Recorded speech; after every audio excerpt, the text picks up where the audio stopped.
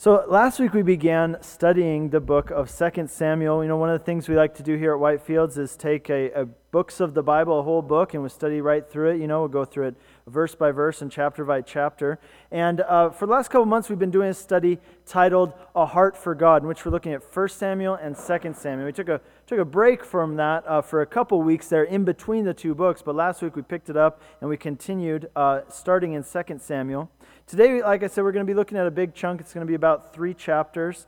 And we're not going to be doing big sections like this every week, just so you know. But the reason we're doing it this week is because these 3 chapters together, they really tell one story that needs to be told together. And there's a common thread that you're going to see come out of this. And that common thread is really one of the most radical countercultural principles that the Bible teaches. And it isn't just countercultural in our day and age, but it was countercultural even thousands of years ago at David's time. And the reason it's so universally countercultural is because it is completely unnatural.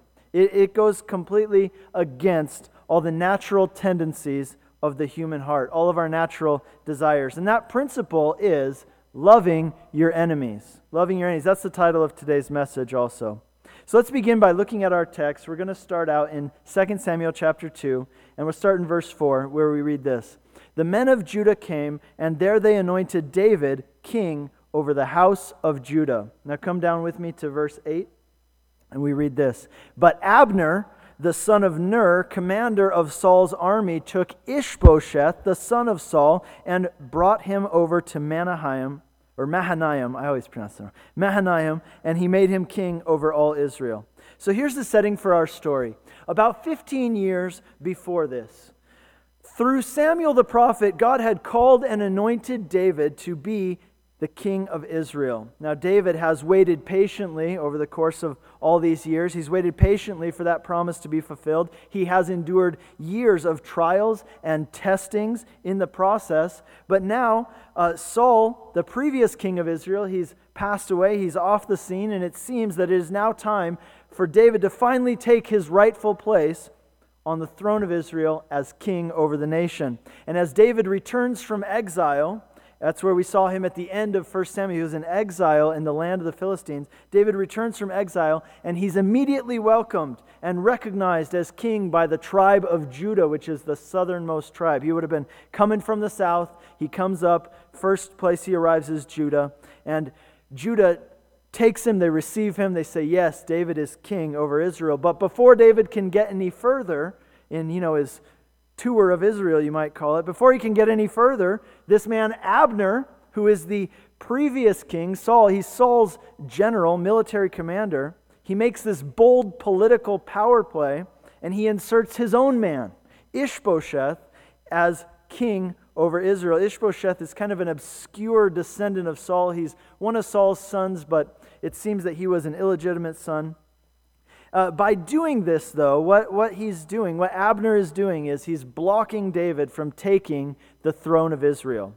And as a result, a situation is created now in which Israel is divided into 2 kingdoms. Judah in the south, which is ruled by David, and Israel, the rest of Israel, in the north and the east, which is ruled by Ishbosheth, but ultimately ruled by Abner. Because you see, it's going to become very clear in this section that even though Ishbosheth is technically king, Abner's the guy who's really in charge. He's really running the show. Ishbosheth's basically a figurehead. He's kind of a puppet. But Abner, the military commander, he's the guy who's really calling the shots in the kingdom of Israel. But just try to put yourself in David's shoes for a second. He's waited all these years. He's had this promise from God. He's been through all these trials up until this point, and now the time finally comes when he's about to step into this thing which is rightfully his according to God's promise, and this guy just comes in and steals it right out from under him. Just comes in and takes it. How would you feel if somebody did that to you? Maybe you've been in a situation like that. Maybe at work you've been in a similar situation. You'd probably be pretty upset. Well, that's where we pick up our story here in verse 12 of chapter 2. Abner, the son of Ner, and the servants of Ishbosheth, the son of Saul, went out from Mahanaim to Gibeon.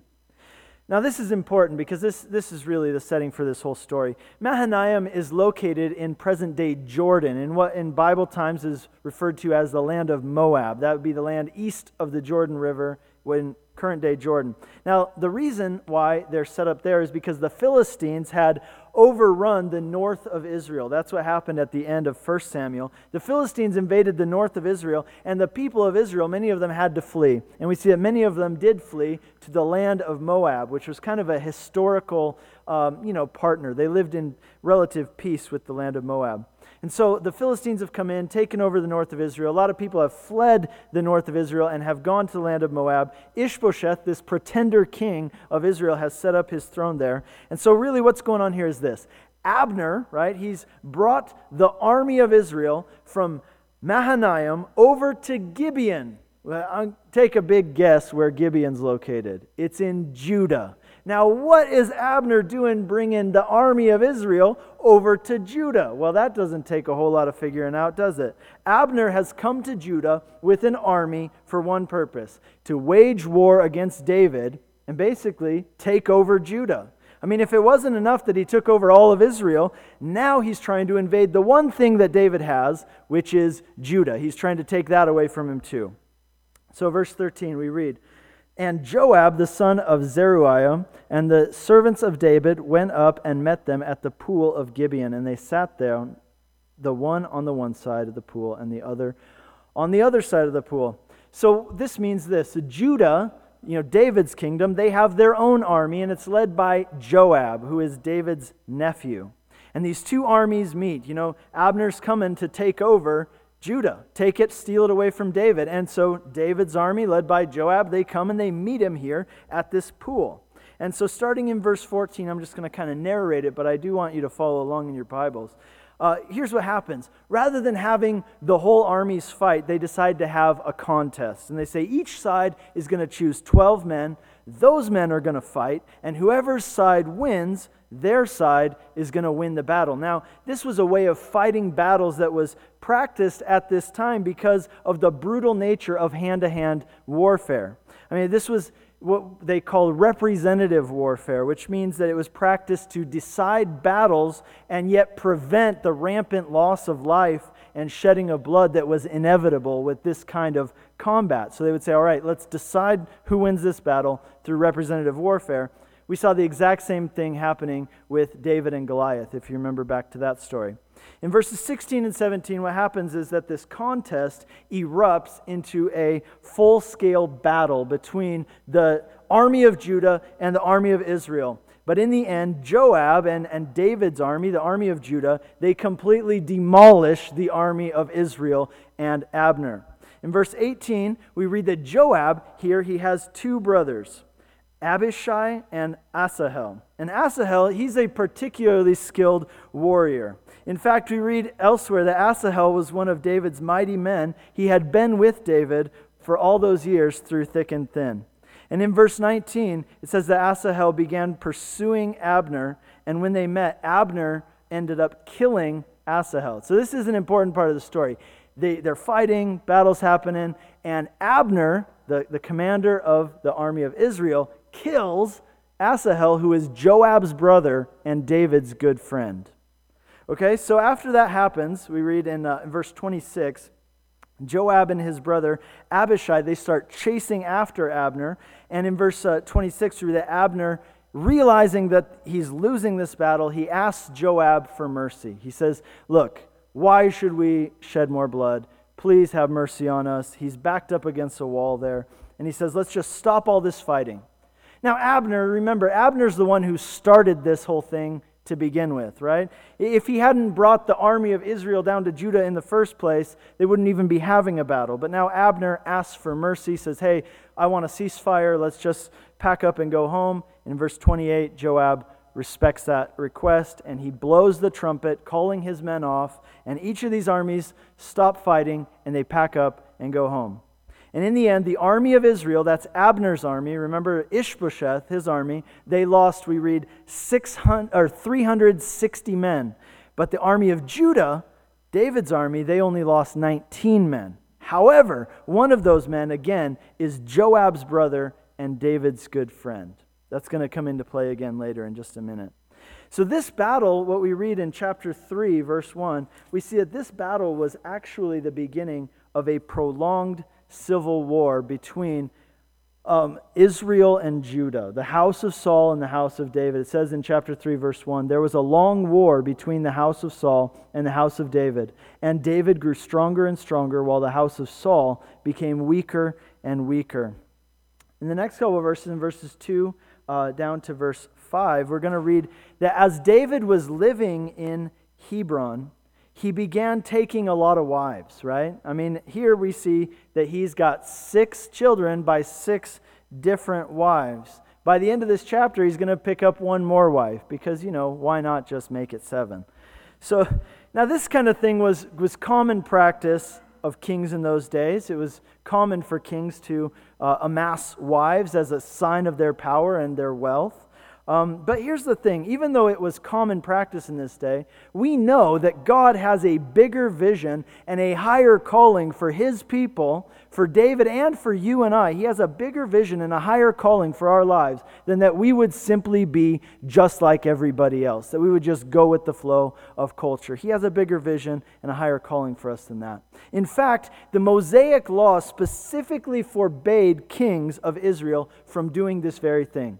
In Deuteronomy 17, we read that kings were forbidden from amassing large amounts of silver and gold, and they were forbidden from amassing wives, for collecting wives. Whenever we read about polygamy in the Bible, the results of it are always bad, right? There's never like, he had a bunch of wives and they all lived happily ever after. It's sister wives, everybody's happy, right? No, it wasn't just bad, but it was disastrous, especially in this case. And this is kind of some foreshadowing right here. Because in a few chapters from now, a few weeks from now, there's this one guy whose name is mentioned here, and he's going to become a major player in a very bad way. His name is Absalom. We read about him here in these verses. That's going to be the case with David. We're going to see that David's family life was so dysfunctional that at times it nearly ripped apart the kingdom of Israel. And again, Absalom, we're going to be talking about him a lot later on in this book, and it's not going to be good. In verse 6, we read this. While there was war between the house of Saul and the house of David, Abner was making himself strong in the house of Saul. You see, Ishbosheth, again, he was really just a figurehead. Abner was the guy who was really in charge. And what happens here in this section, if you look at verse 7, what happens is that Abner took one of Saul's concubines, a woman named Rizpah, and kind of made her his own concubine. And when Ishbosheth found out about this, he called Abner in and he questioned him about it, and he said, "How dare you take my father's concubine?" You see, the reason that's significant, by taking Saul's concubine, Abner is basically stepping into Saul's shoes, right? It's a big statement, and so Ishbosheth calls him out on it. And in verse 8, we read that Abner, he doesn't like it at all that Ishbosheth would dare to challenge him. You see, Ishbosheth was a very weak person, which is exactly the reason why Abner had put him in power in the first place, so that he could control him, right? And so Abner says to Ishbosheth, basically says, "Look, man, I made you and I can destroy you. You are nobody without me. You wouldn't even be king if I hadn't made you king. How dare you question me? You question me, I am going to destroy you." And in verse 9, Abner admits, and this is very telling for this whole story, Abner admits that he knows that God called David to be king over Israel and not Ishbosheth. He says, "I know that God called David to be king." And the question is, well, if Abner knows that God called David to be king in the first place, then why did Abner fight against David? Why did he resist David? Why did he put Ishbosheth in power if he knew that David was the rightful king of Israel? Well, clearly it's because Abner wanted to have power. He saw an opportunity. But now, as Abner sees that he's on the losing side of this civil war, and with Ishbosheth now challenging him about his actions, Abner says, "You know what? Maybe it's time to jump ship. Maybe it's time to bail out before this whole thing comes crashing down." And here's really what I want you to see.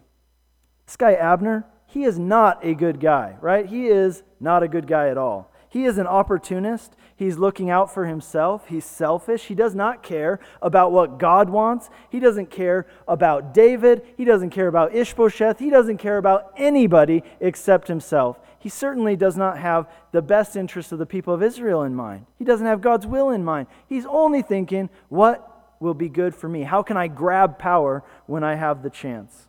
And so Abner, we read here in verse 12, what happens is Abner sends, this is chapter 3, verse 12, Abner sends a letter to David and says, David, I'm ready to negotiate my surrender. And he says, and I have the power to bring all of Israel under your leadership. So let's negotiate. And in verse 13, David says, okay, let's negotiate. Here's what I want. Here's my bargaining thing. I want you to give me my wife, Michal, back. Now, Michal was David's first wife. It's kind of you don't meet a lot of ladies named Michal nowadays, but that was her name, and he wants his wife, Michal, back. And you're thinking, great, that's just what David needs, right? Another wife. Well, this wife was special for a couple reasons. One is because this was David's first wife. Many years ago, when Saul began chasing after David to try to kill him, David had to flee into the wilderness in the middle of the night, and he had to leave his family behind. And as a result, David lost his home, he lost his job, and he lost his family. He lost his wife. Michal was Saul's daughter, and so she was protected there with Saul. But now, David, they're asking David, all right, what do you want, David? We want to negotiate a truce, a surrender, a ceasefire. And David says, all right, if you're asking what I want, here's what I want. I want my wife back. Basically, I want justice because you guys took something away from me and I want it back. It's only right that you give me my wife back who you stole from me 15 years ago. Maybe 10 years ago. But he says, I want my wife back. So we see at the end of this section, David gets his wife Michal back. Now that's also important because Michal is the daughter of Saul, and so in a way this gives David a rightful claim to the throne. So in verse 20 we read this, chapter 3 verse 20, when Abner came with 20 men to David at Hebron, David made a feast for Abner and the men who were with him. This man who selfishly stole the kingdom from David, what does David do? This guy shows up on his doorstep with some friends, some buddies. And what does David do? How does David receive him? Well, he throws him a feast. They have a party. It's like they're long-lost friends. He welcomes in this man who has treated him terribly. And he welcomes him with a celebration. He feeds him. He, has a big party for him. This guy tried to take away from David what was rightfully his. This guy has caused the loss of life, even the loss of life of one of David's close friends. But yet David treats this man with love and respect. He shows him honor. He throws a feast for him. Wow! Does Abner deserve this? Absolutely not. No way. David is treating this man who treated him as an enemy. David is treating him as a friend. He's loving his enemy. That's what I want you to see. Verse 21, we read this. Abner said to David, I will arise and go and will gather all Israel to my lord the king, and they will make a covenant with you, that you may reign over all that your heart desires. So David sent Abner away, and he went in peace. Now what's going to happen in verse 22 is this.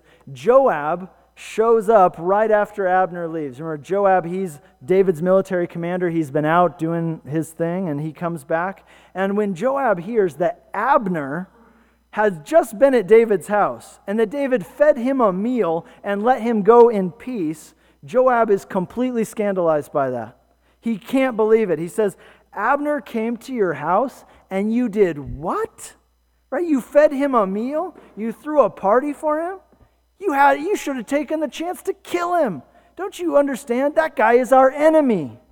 It's because of him that you haven't been able to take your rightful God-given place as king over Israel. It's because of him that we're in the middle of this bloody civil war. Abner, come on, man. He's the guy who killed my brother. He's the guy who killed your friend, David. This man is our enemy, and you treated him like he's your long-lost buddy. Right? I can't believe this. We can't trust this guy. He's a liar. He's a scoundrel. What are you thinking, David? Let's read what happens in verse 26. Joab came out from David's presence, and he sent messengers after Abner, and they brought him back from the cistern of Sirah. But David did not know about it. And when Abner returned to Hebron, Joab took him aside in the midst of the gate to speak with him privately, and there he struck him in the stomach so that he died for the blood of Asahel his brother.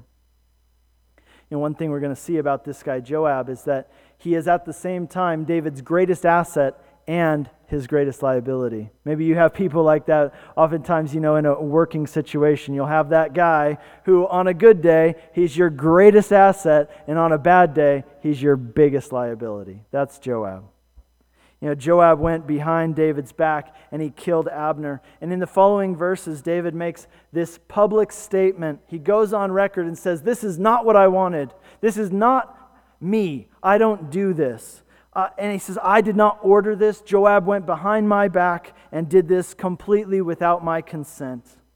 And read what it says in verse 31. David sent to Joab and to all the people who were with him, saying, "Tear your clothes and put sackcloth on, and mourn before Abner." And King David followed the bier. They buried Abner at Hebron, and the king lifted up his voice and wept at the grave of Abner, and all the people wept. David has Abner buried there in his royal city of Hebron, where he lives. And he honors Abner in his death. He weeps over Abner. It says that he followed the bier. What that means is that he walked right behind the casket as they were going, which is really a place of he's the biggest person mourning. He's the greatest mourner here is what he's saying. He leads the people in mourning the death of Abner. We read in verse 35 that David refused to eat all day long as a sign of his mourning. In verse 38, David says of Abner, he says, "A prince and a great man has fallen this day in Israel." A prince and a great man. Who is he talking about? You're like, wait a second, who are you talking about? Are you talking about the same Abner that I'm talking about? Are you out of your mind? That guy was a leech, man. He was an opportunist. He was not a good person. He had no concern for you, David. He was totally selfish. Yet David treats this man, who in every objective sense of the word is David's enemy. They were at war against each other. I mean, if that doesn't make somebody your enemy, I don't know what does.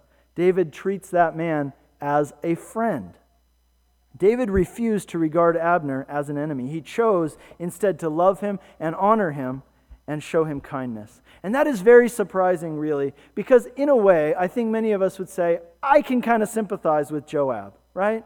I mean, David refuses, though. He refuses to do that. He refuses to sympathize with Joab. He refuses to say that it's okay to take vengeance and be vindictive towards this man. David is committed to showing love to even this man who was his enemy. Now, I want to show you chapter 4, too, because it also goes as part of this story, and then we're going to bring it all back around. So chapter 4, verse 1, we read, "When Ishbosheth, Saul's son, heard that Abner had died at Hebron, his courage failed, and all Israel was dismayed." Without Abner on their side, they know it's just a matter of time before everything comes crashing down. In verses 2 and 3, we meet these two men. It says that they are the captains of the army of Israel. They're captains of Ishbosheth's army. They're going to be important in just a minute. In verse 4, we're told that Jonathan, the son of Saul, had a son who was crippled in his feet, who was 5 years old when the news about Saul and Jonathan came from Jezreel. His nurse took him up and fled as she fled in haste, and he fell and became lame, and his name was Mephibosheth. You know, Mephibosheth is going to be a major character in just a few chapters. In fact, that is one of my favorite stories in the Bible. Make sure you don't miss that one. It's maybe my favorite chapter in this whole book. But the reason why Mephibosheth is brought up here is because Mephibosheth could be considered an heir to the throne of Saul. And the custom of that day was that if a new king came into power, one of the first things he would do is he'd go around and he would kill everybody who could make a claim to the throne. That way there would be no one to challenge his authority, his rightful authority. In this case, there are two men in particular that we know of, Ishbosheth and Mephibosheth. If these two guys are out of the picture, then there's no one else left who can make a claim to the throne. David can step in, take over, and be completely unchallenged, especially now that he's married to Michal, the daughter of Saul, once again. So in verse 5, here's what happens. These two men from verses 1 and 2, remember those captains of Ishbosheth's army? They realize that the house of cards is coming down. It's just a matter of time before David and his army win the civil war, and they decide to be proactive, right? They're like, hey, David's going to win. We better do something to get on his good side. We better do something to be proactive and get on his good graces. So what they do is they sneak into Ishbosheth's room while he's sleeping, and they murder him in cold blood. And then they take Ishbosheth's head and they bring it down and they present it to David. And of course, these guys are thinking that David is going to be ecstatic about this. He's going to be super happy about this because, this means that, he can take his place as king over Israel. He's only got one guy left to kill, and that's Mephibosheth, right? So they go down to David and they present the head of Ishbosheth and they tell David what they did. And when David sees it, rather than being happy about it, he's absolutely horrified. And rather than rewarding these guys for what they did, David has them executed. And not only does he have them executed, but it's kind of brutal there at the end. What happens is he has their bodies publicly displayed as a sign for all to see. Now you might say, that sounds very harsh. Well, it is harsh, but David was doing this to send a message. And the message was this: nobody better lay a hand on any of Saul's descendants. David's saying, I am not going to kill Saul's descendants, and I don't want any of you to do it. In fact, I am going to protect Saul's descendants. You see, this is completely opposite of the custom of the day. He says, if anybody lays a hand on any of Saul's family, they're going to have to face me, and they're going to be punished severely. And there's this very interesting statement that these guys make when they come to David in verse 8. They present the head of Mephibosheth to David, and they say, here is the head of Mephibosheth, verse 8, the son of Saul, your enemy. The son of Saul, your enemy. You see, what these guys don't understand is that David never considered Saul his enemy. In the most objective sense, yes, Saul, Ishbosheth, Abner, all three of these men, in the most objective sense, they were technically David's enemies. But David never regarded them as such. Rather, David, over and over again, he treated these men with love and respect in spite of the ways that they treated him. One of the most well-known sayings of Jesus is, love your enemies. Now here in this section, we see David not just, thinking about it, but David actually living that out. He's doing it. He is loving his enemies. So I want to ask you this morning, how do you do in regard to the people in your life who might be in this category of enemies? Maybe you say, I don't have any enemies. I love everybody. Well, I'm pretty sure that all of us have these people. Even as I'm saying this, probably faces are popping into your mind of people that maybe you don't consider them enemies. Maybe they consider you enemies. Maybe there are people who have hurt you in the past. Maybe there are people you have hurt and they consider you an enemy. Some of them might be your fault. Some of them might not be your fault at all. But who are those people in that enemy category, and how are you doing in relating to them? Inevitably, there will be people in your life like this, right? Some of them are your fault, some of them aren't, but the question is, how do you regard those people? How do you treat them? If you would turn with me in your Bibles to the Gospel of Luke, chapter 6. I'd like to read a section with you. Luke chapter 6. This is the teaching of Jesus here.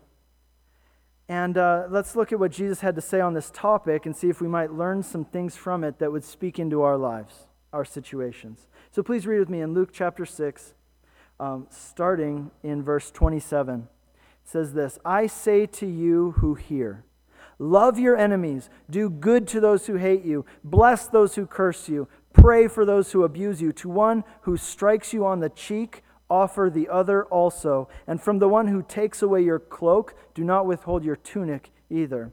If you love those who love you, what benefit is that to you? Even sinners love those who love them. If you do good to those who do good to you, what benefit is that to you? Even sinners do the same.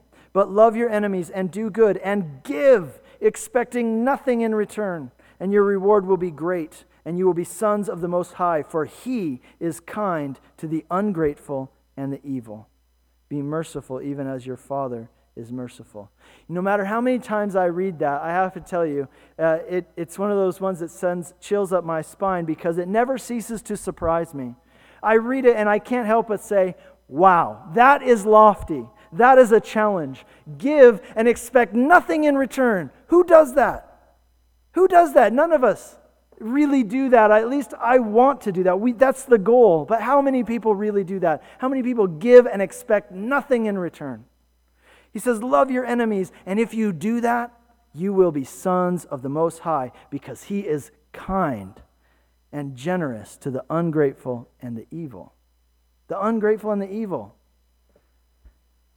When it comes to this passage, to this idea of loving your enemies, there are three big issues that I'd like to discuss with you this morning as we're getting near the end here. Number one, there's the problem of loving your enemies.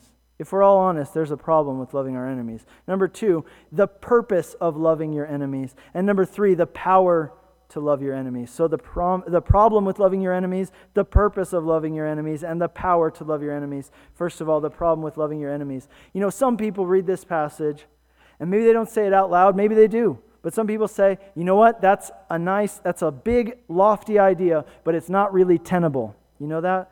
It really breaks down in the details. Because yes, I mean, it's one thing to take the moral high ground, right, and be the better person.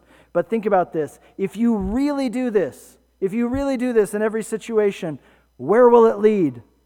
This idea of turning the other cheek, asking to everyone, or giving to people who ask of you, aren't you just opening the door for people to use you and abuse you and trample all over you?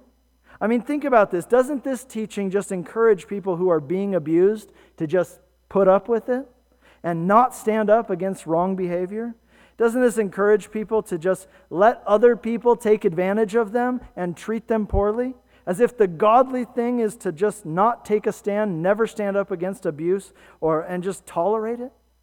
I mean, if you look at it this way, then this isn't just an untenable teaching. You might even say that this is a downright terrible teaching, because it encourages people to put up with abuse and not take a stand against injustice and wrongdoing.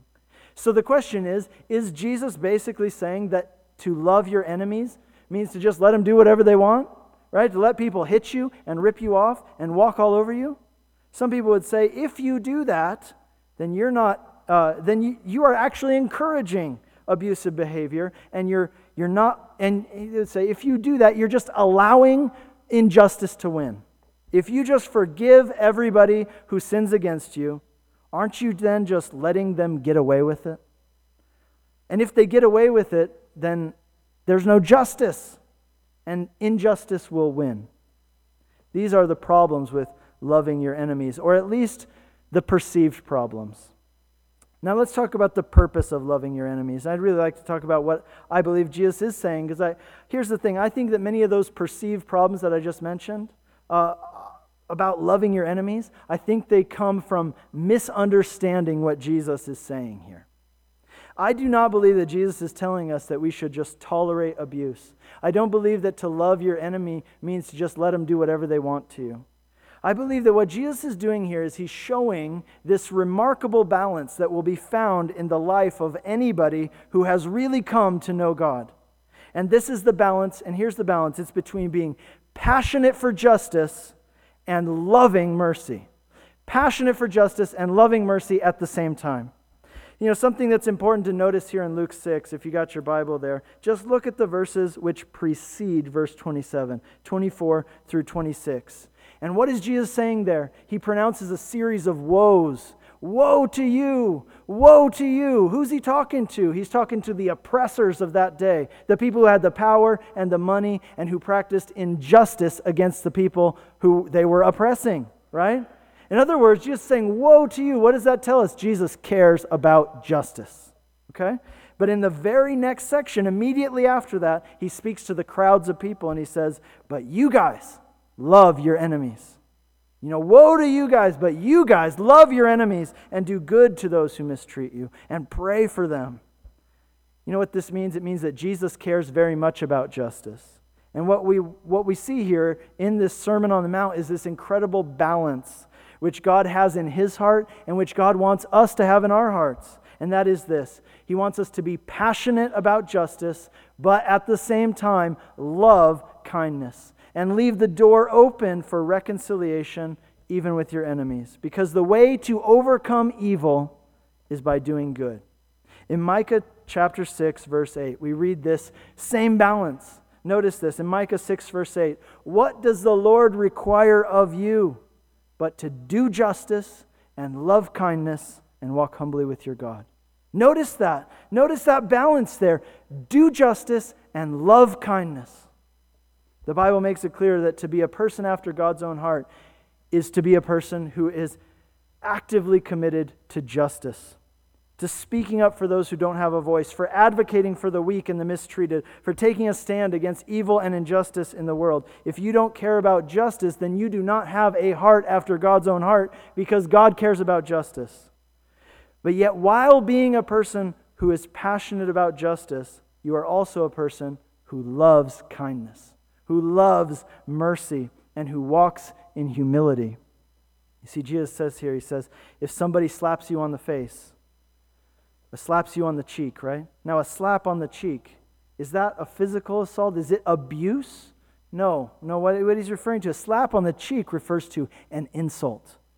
And that's what Jesus is referring to, an insult. Jesus, he's talking about turning the other cheek. He's not saying that you should just let people beat on you or put up with abuse. What he's saying is if someone insults you, here's how I want you to respond. Turn the other cheek. You know what that means? It means forgiving and offering an opportunity for a fresh start. Turning the other cheek means forgiving and offering the opportunity for a fresh start.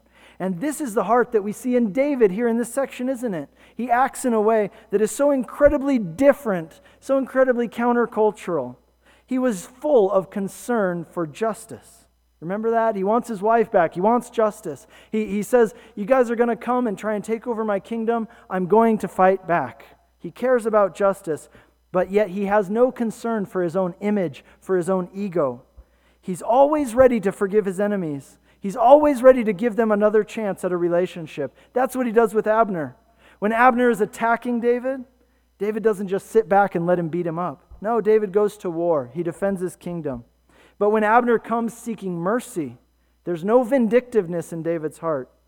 You know, there's no guile, there's no bitterness in David's heart towards Abner. David is immediately ready and willing to reconcile him and to give him a new chance at a new relationship. He welcomes him as a friend.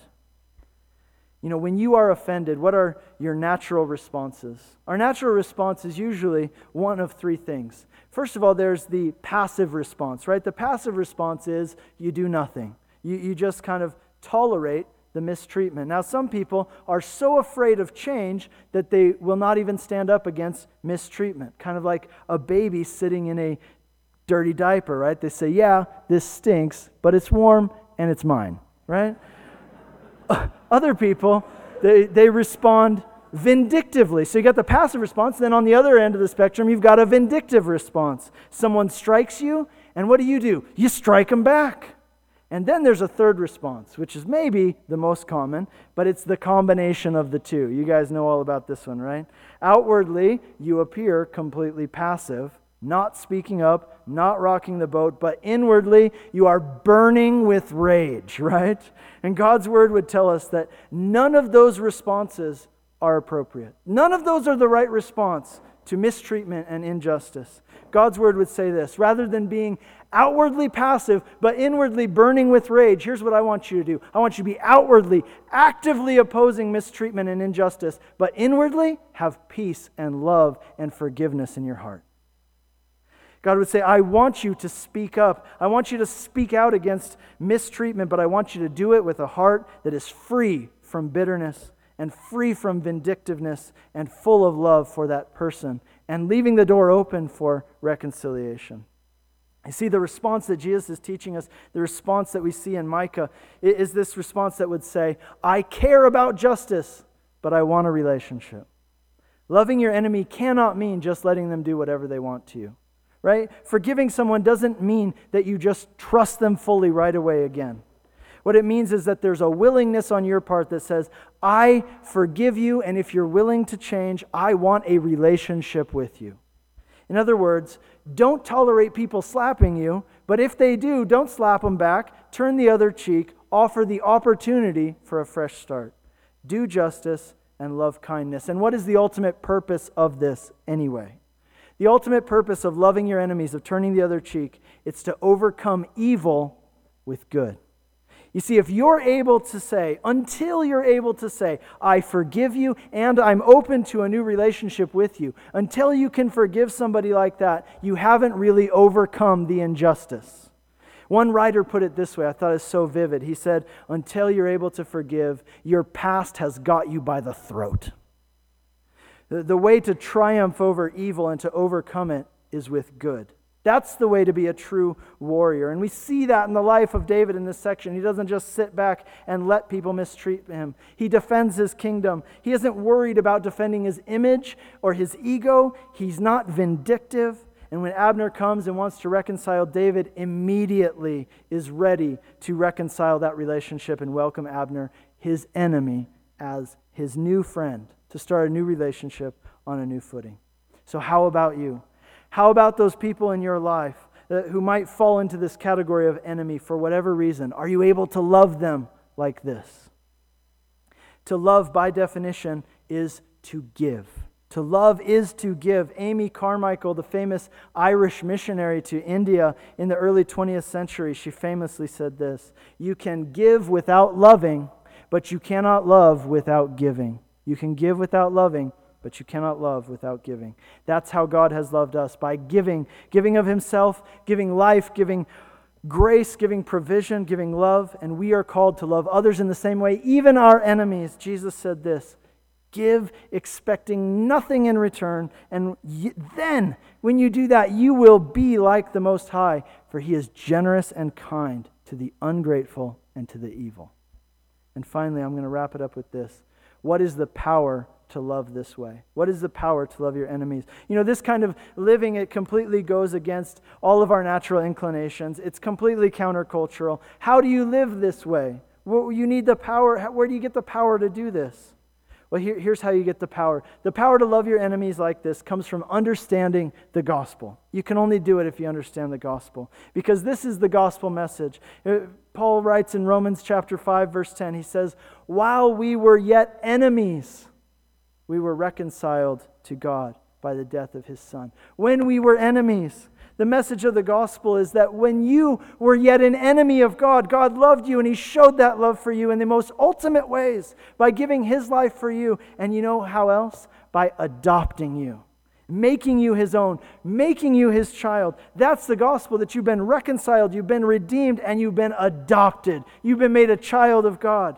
And here's the question: when did God do all those things? At what point? Here's when. He did all that for you when you were his enemy.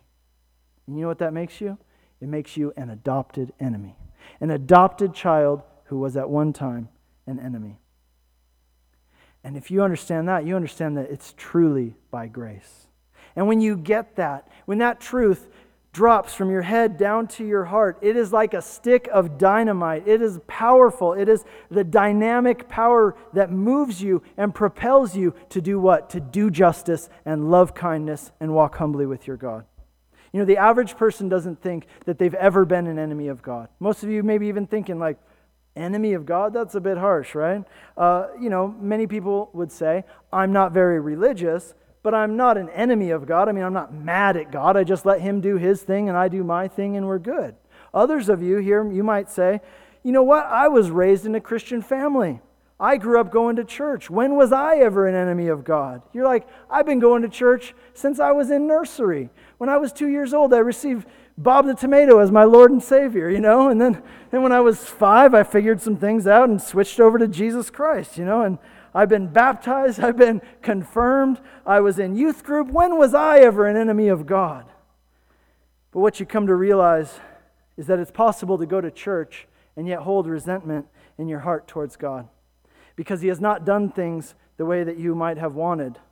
It's possible to go through all the motions and not really come to the point of surrendering your whole life to God. What you realize after a while, even if you've grown up in church, is that when Jesus died, he was dying for enemies. And that includes you. He was dying for people who were killing him, who were causing his death. And then as you think about this, you realize, wait a second. On the cross, Jesus did justice and he loved kindness at the same time. In his death, he satisfied justice so that he could love me and accept me freely by his grace. And when you realize that you are an adopted enemy, it creates a fire in your heart. And you can make that fire grow, by the way, by fueling it. And you fuel it by reminding yourself of the truth of the gospel, what God has done for you, what God has done for you in Christ, how he has loved you. And that fire in your heart is the power to do justice and love kindness and walk humbly with your God, like David did and like Jesus did. It's the power to love your enemies like David did and like Jesus did and like God did with you. Amen? Let's stand and pray. Lord, we thank you for the great truth of the gospel. We thank you, Lord, for the dynamite that it is, the power that it is. And Lord, we pray that it would truly sink from our heads down into our hearts, Lord, and light a fire within us, a fire that burns and motivates us and propels us forward to do justice and to love kindness and to walk humbly with you, God. Lord, may we be people who are passionate about what is right, passionate about justice. But Lord, may we be people who love mercy, who love showing mercy to others. And may we be people who are not concerned with our ego, Lord, but people who love you and want to walk humbly with our God. Lord, build that kind of heart in us that you have in yourself. Lord, our desire is to have a heart for God.